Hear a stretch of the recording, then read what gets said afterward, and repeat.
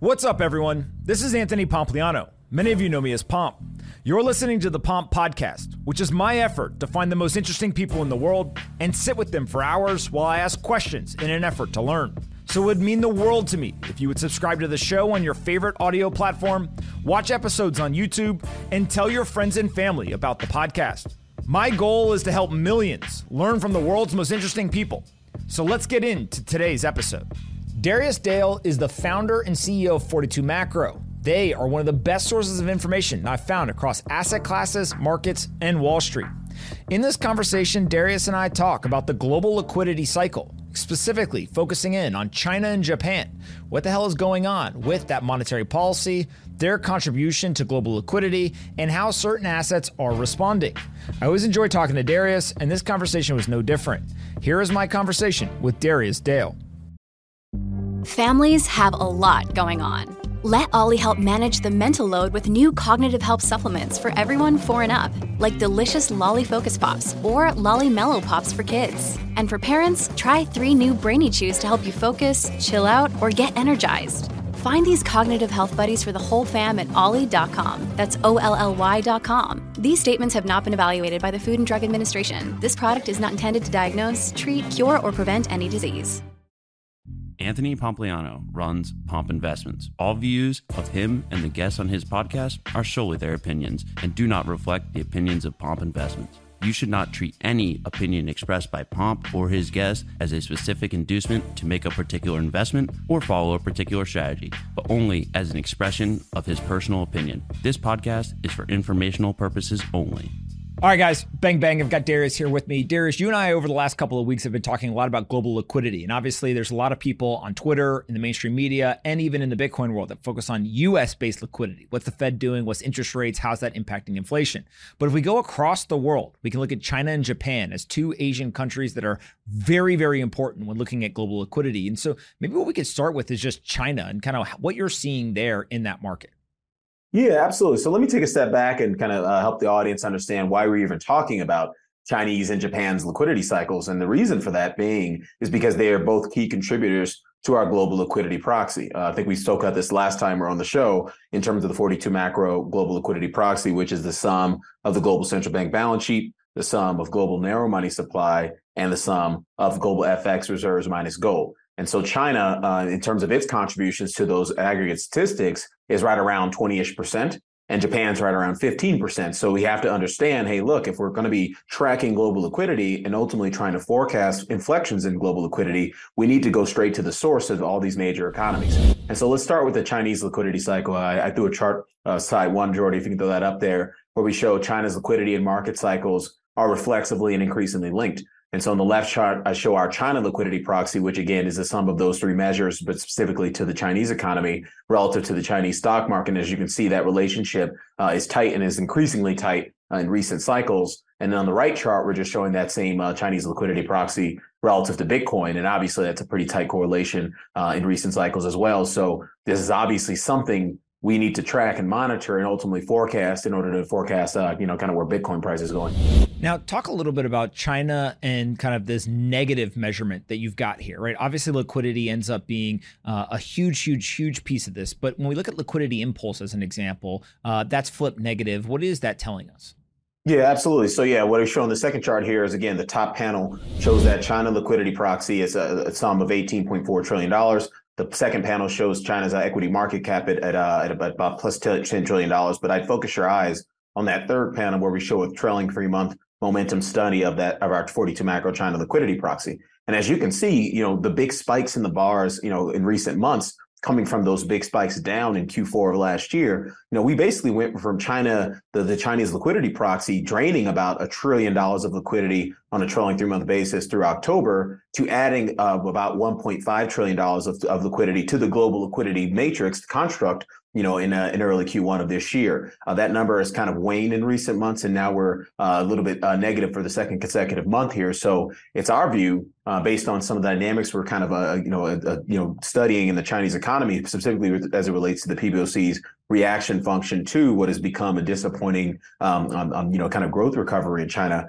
It's very unlikely that we see another big, massive wave of liquidity in the very near term. We think it's coming. because ultimately we've been very consistent in our view that when the Chinese economy reopened from zero COVID, that it was going to reopen back into the structural liquidity trap that the economy was mired in 2019. I think a lot of people forgot that where China's economy was in 2019 prior to COVID, and without the large-scale fiscal stimulus that they ultimately decided not to implement, they basically woke up back into what was a nightmare prior to COVID. So, and it's our view that we're going to get another wave of Chinese liquidity, but based on some of the recent measures that they've implemented this morning, they cut the deposit rates by 5 to 10 basis points for the major banks, and then they implemented a few macroprudential easing measures last week. It's not likely that we're going to see another wave of liquidity on the immediate term because they're going to want to see how these things play out. They're not going to work, so that liquidity is coming, but it just might not come for another few months. Let's talk about the public sector liquidity provision. I actually have no clue what the hell that is. Explain what you're talking about here, and then why is that so important to China, and you think it's unlikely that they're actually going to step in? Yeah, absolutely. So that's a great question you asked, Pomp, because I think a lot of times, certainly in the Twitter sphere and the lesser, less so in institutional finance, but certainly in kind of the crypto sphere and the Twitter sphere on FinTwit, there's this sort of big overt fixation on central bank liquidity. And when you amalgamate, and it's a fine thing to fixate on because, it tends to be the counter-cyclical aspects of liquidity that we're all trying to front run as it relates to putting on big positions in asset markets, i.e. Bitcoin, et cetera.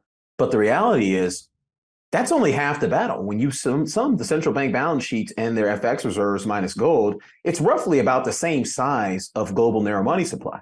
And so there's a private sector liquidity component as well that comes from commercial banks that tends to be pro-cyclical, whereas there's the liquidity that comes from central banks tends to be counter-cyclical. And so when I say, will China step up its public sector liquidity provision, I'm basically asking, is the public sector in China, is the central bank going to supply us liquidity over the medium term? And the answer to that question is unlikely. And here's why. On the left chart, in slide 3 here, we show the trailing 10-year correlation to the year-over-year rate of change in the 42 macro China liquidity proxy across a variety of different leading indicators. And so the blue bars show the stock market, the red bars are the real 10-year yield on a year-over-year basis. The green bars are the Chinese renminbi on a real effective exchange rate basis. The pink bars are the China's OEC composite leading indicator. The blue bars are China's core CPI, and then the purple bars are the unemployment rate. And what we find is when we test this on various coincidence leads and lags is that on a 3 to 6 month lead basis, the Chinese equity market is actually the best leading indicator for the China liquidity proxy. And here's why. Because the locals in the Chinese market know when the PBOC is about to step its foot on the gas or is about to step its foot on the brakes. And so right now, if you look at the chart on the right, where we show the latest value for each of those particular indicators on a Z-score basis, the collection of bars on the left is a trailing 3-year Z-score. That's a cyclical look at it. The bars on the right is a trailing 10-year Z-score. That's a structural look at it. And in both instances, the Chinese stock market is declining. And so it's telling you that the global liquidity proxy in China is probably going to be declining over the next 3 to 6 months because the locals don't believe that we're going to get a wave of liquidity out of PBOC, either through guidance, et cetera. When we look at China, it's very clear that you have this kind of link between liquidity, stocks, Bitcoin in that specific market. If we switch over to Japan, it seems like that same link still exists. Is that many of the same drivers, or is there something different going on in Japan? No, great question. No, it's all the same drivers. So we run this global liquidity proxy. So again, our global liquidity proxy amalgamates central bank balance sheets, narrow money supply, and global FX reserves minus gold. And then we do this for all the major economies in the world so that we can have a better handle on forecasting, global liquidity. And so in Japan, it's less of a tight correlation with its own stock market, or it has become more tight in recent cycles, but it's still pretty tight correlation with the Bitcoin cycle, particularly in the last 2. And so, just telling us that, hey, look, you got to monitor Japanese liquidity as well, because again, if we look at the next slide where we show Japanese liquidity impulse being currently neutral, it's a big deal. And so what I'm showing in slide here, the top panel is Japan's liquidity proxy, BOJ's balance sheet, Japan narrow money supply, BOJ FX reserves minus gold, and it skipped down 2 panels, but back to that third panel there where we show that trailing 3-month momentum study. You look at that trailing 3-month study, look at the size of the bars, the swings in the bars that we saw kind of in late Q4 and early Q1. And on a trailing 3-month impulse basis, our 42 macro Japan liquidity proxy was showing that the Japanese economy was sapping $1.5 trillion out of the global liquidity matrix, kind of in October of last year, kind of around the lows of risk assets. By the time you got into Q1 of this year, it was plus 2 trillion. So we basically had a $3.5 trillion swing in the impulse that the markets were sort of feeling from the Japanese liquidity cycle. Well, if you go and look at it today, it's flat. And it's been sort of flat to down in the last 3 months. And so this goes back to the question we're sort of trying to ask with our research, which is, the next slide. Is Japan going to step up its public sector liquidity provision over the medium term? And the answer to that question is unlikely. And the reason we say it's unlikely, because again, we're looking at various indicators of, various leading indicators of the Japanese liquidity cycle. Again, looking at the stock market change, the change in the real interest rate, change in the yen on a real effective exchange rate basis, the growth cycle in Japan, core inflation cycle, and then obviously the employment cycle. And when we look at those different indicators on various leads, the inflation cycle, the light blue bars tend to have the highest correlation in terms of projecting the Japanese liquidity cycle. And as we can see in the right chart, where we show the Z-scores of those select leading indicators of the 42 macro Japan liquidity proxy, inflation is still very high. When you look at it on a trailing 3-year Z-score basis, it's a 1.4 sigma. On a trailing 10-year Z-score basis, it's a 2 sigma. And so it's suggesting that, hey, look, if these bars are pointed up, then the liquidity proxy should be pointed down in Japan over the next 3 to 6 months. And that's historically, that's kind of been the relationship.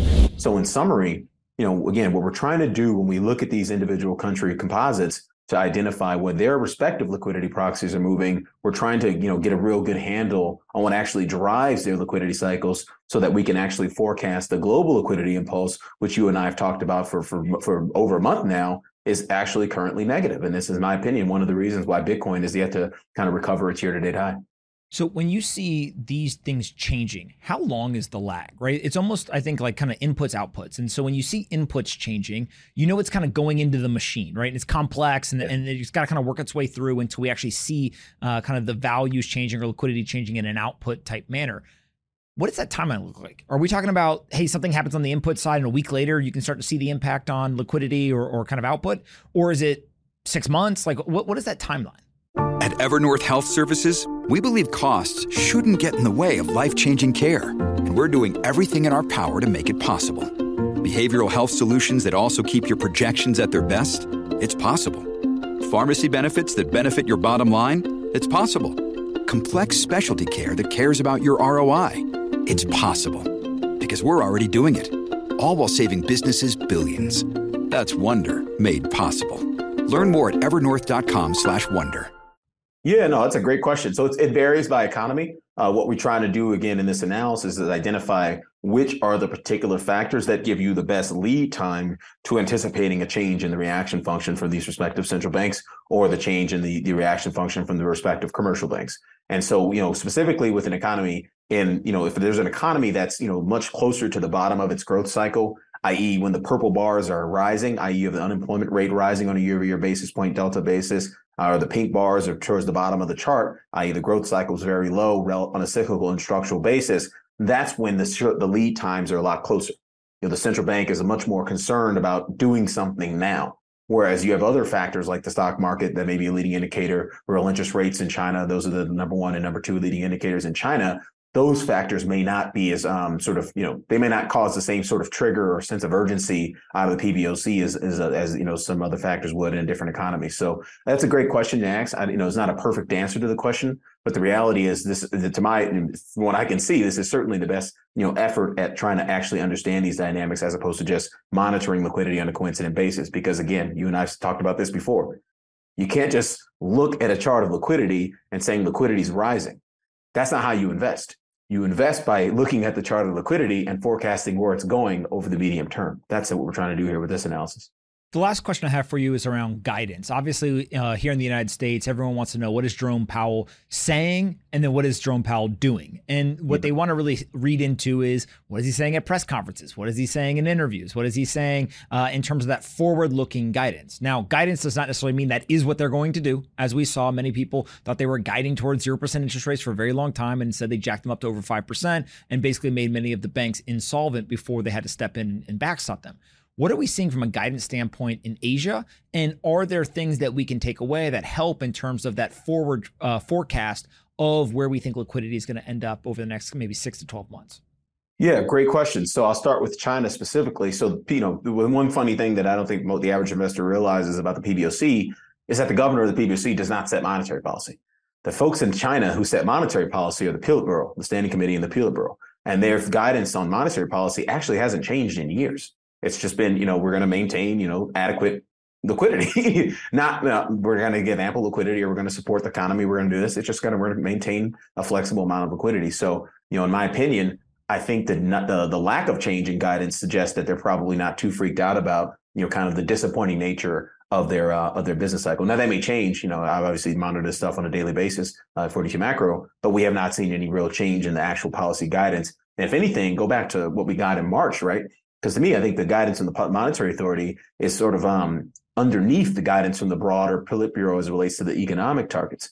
They launched in March of this year, the outgoing Premier Li Keqiang announced a 5% GDP target that was well below consensus. They announced a 3% budget deficit as a percent of GDP that was tighter than consensus was expecting. And so what I took from those signals is that this is a Politburo that does not want to sort of, go back to the wood in terms of, chopping down or creating a big, sort of big impulse, growth impulse in China that's due to kind of this investment boom. That's what they used to do, right? And that's part of the reason they're in this structural liquidity trap now is they got an overhang of private sector debt on Chinese balance sheets that's kind of preventing, kind of a real rapid and, a very, forceful growth recovery. If you look at private sector debt in China as a percent of GDP, it's 220%.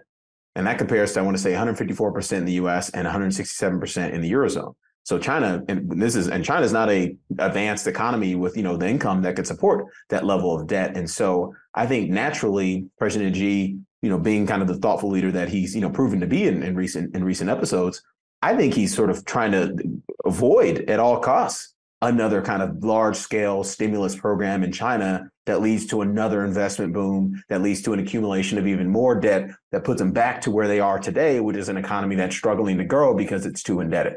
I think they understand these dynamics. Shifting to Japan, we got a new governor, the Bank of Japan governor Kazuo Ueda a couple months ago, and he's been very much kind of against the speculation that the Bank of Japan is going to change yield curve control. And I've had the view that part of the reason he was against it is because if he says he's not against the speculation, then there's just going to be more speculation. So part of it, which could just be him sort of trying to tame down market expectations. But there's another situation that's unfolding in the Japanese economy. We actually got data this morning for specifically if you look at their wage data, because he's been sort of anchoring on the wage data and the lag and how much it's lagged core CPI data in Japan, going back to that chart 6, how much it's lagged the move in core CPI as a reason for the Bank of Japan to not be in a hurry to revise its yield curve control framework. And if they're not in a hurry to revise the yield curve control framework, then it ultimately means that we're probably not going to see as much speculation against the yield curve control framework that we saw in Q4 and early Q1 that really caused them to have to defend that peg, that interest rate peg with rapid balance sheet expansion. And so, you put those two things together, it just looks like, we're not making the call that liquidity is going to be as nasty as it was in this 2022, but we're certainly making the call and have been for 6 weeks now that liquidity is not accelerating globally anymore. And obviously we have two very large contributors to that construct moving in the wrong direction. Darius, you've been all over global liquidity now for weeks. I really appreciate it. And I always learn something when we talk. Where can we send people to find you on the internet or learn more about 42 Macro? Well, I was going to joke, say morganstanley.com, because every time I create a liquidity proxy, it winds up on their in their research, but that's neither here nor there. But no, definitely come check us out at 42macro.com. This won't be the last liquidity proxy we create that finds its way across global Wall Street. Awesome. Thank you so much. We'll definitely do it again in the future. Cheers, man.